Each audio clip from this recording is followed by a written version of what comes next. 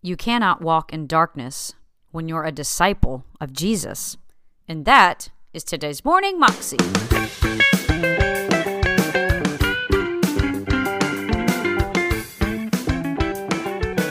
Welcome to the Morning Moxie Show. I am your host, Alicia Sharp, and today on the show we have Joseph Prince, and he's talking to us about condemnation.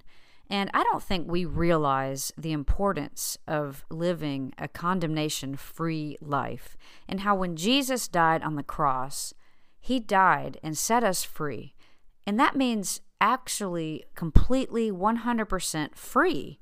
We are clean in him. We are not stained. We are washed as white as snow because of the blood of Jesus. And when we grasp that in our lives, we can live from a place of confidence, and God can minister through us more and more. And we can just live a life of health mentally and physically and spiritually. It's a great place to be. Here's Joseph. Actually, the reasoning and the divine reasoning of our Lord Jesus, as well as the apostles, is always this. If people are free from condemnation, all right, sin will lose its power. The problem is condemnation. Remember the woman who was caught in adultery? She was caught in the very act of adultery, and they brought her before Jesus. The Pharisees want to catch Jesus. Remember that? And you all know the story, so I won't go through the story. But remember what Jesus told her? When he saved her, and he saved her righteously, he didn't say, don't stone her. Show mercy to her. He didn't say that. He says, he that is without sin, throw the first stone. One by one, they left. In other words, if you are without sin, throw the first stone. So they all left one by one. Actually, there's one that's without sin, him. All right? They would if they could, but they could not. He could if he would, but he would not. So there's only one without sin. And he didn't stone. And what did he tell her? Where are those thine accusers? Watch what he said. Where are those thine accusers? Has no one condemned you? It seems like Jesus is preoccupied with the idea of condemnation, not her sin.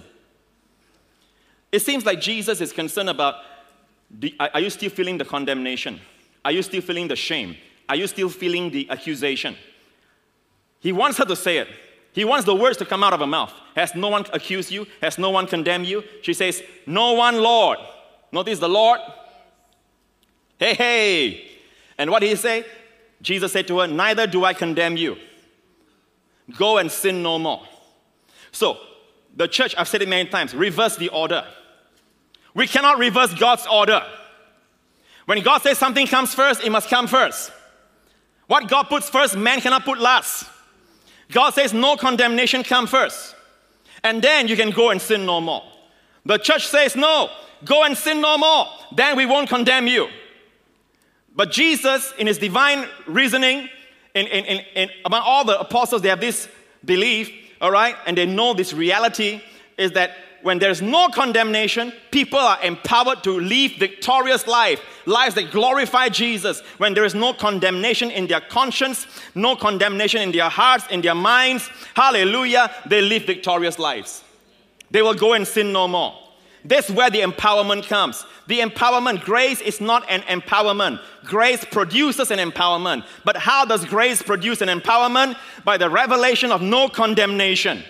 Unmerited, undeserved. Jesus paid it all. When you receive no condemnation, you are empowered to go and sin no more. Are you listening? Then, don't forget the order of it. Then Jesus spoke to them, to the Pharisees all outside, saying, I am the light of the world. He who follows me, in this case she, all of us who follows me, shall not walk in darkness, but shall have the light of life. Would you like to see the word shall not that I underlined for you? Would you like to see shall not? Shall not is a double negative in the Greek, which means no, never, ume, strong negative. You cannot walk in darkness when you're a disciple of Jesus. When you are following Jesus, you cannot walk in darkness.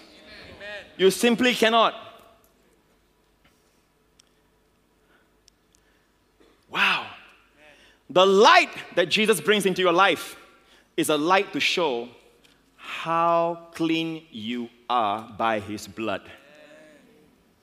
The light that shines on your conscience is to show how perfect his work is in removing all your sins. Because it is tied with what happened to that woman.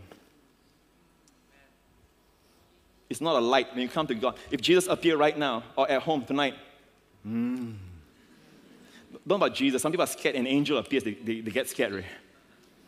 All right? Let me tell you this. The first thing an angel will say is this, always in the Bible, don't be afraid.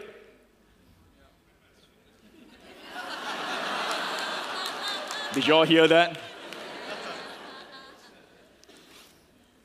Because our flesh tendency is always to be afraid. Don't be afraid. When Jesus appears, don't be afraid. The light that shines is a light to show you how perfect He has made you, how clean He has made you, how free from condemnation He has made you. That was Joseph Prince, and you can find that clip on YouTube if you search under Freedom from Condemnation Leads to Divine Health, Joseph Prince. You can also find out more at his website, josephprince.com. Have an amazing day today, and I will see you again tomorrow. God bless.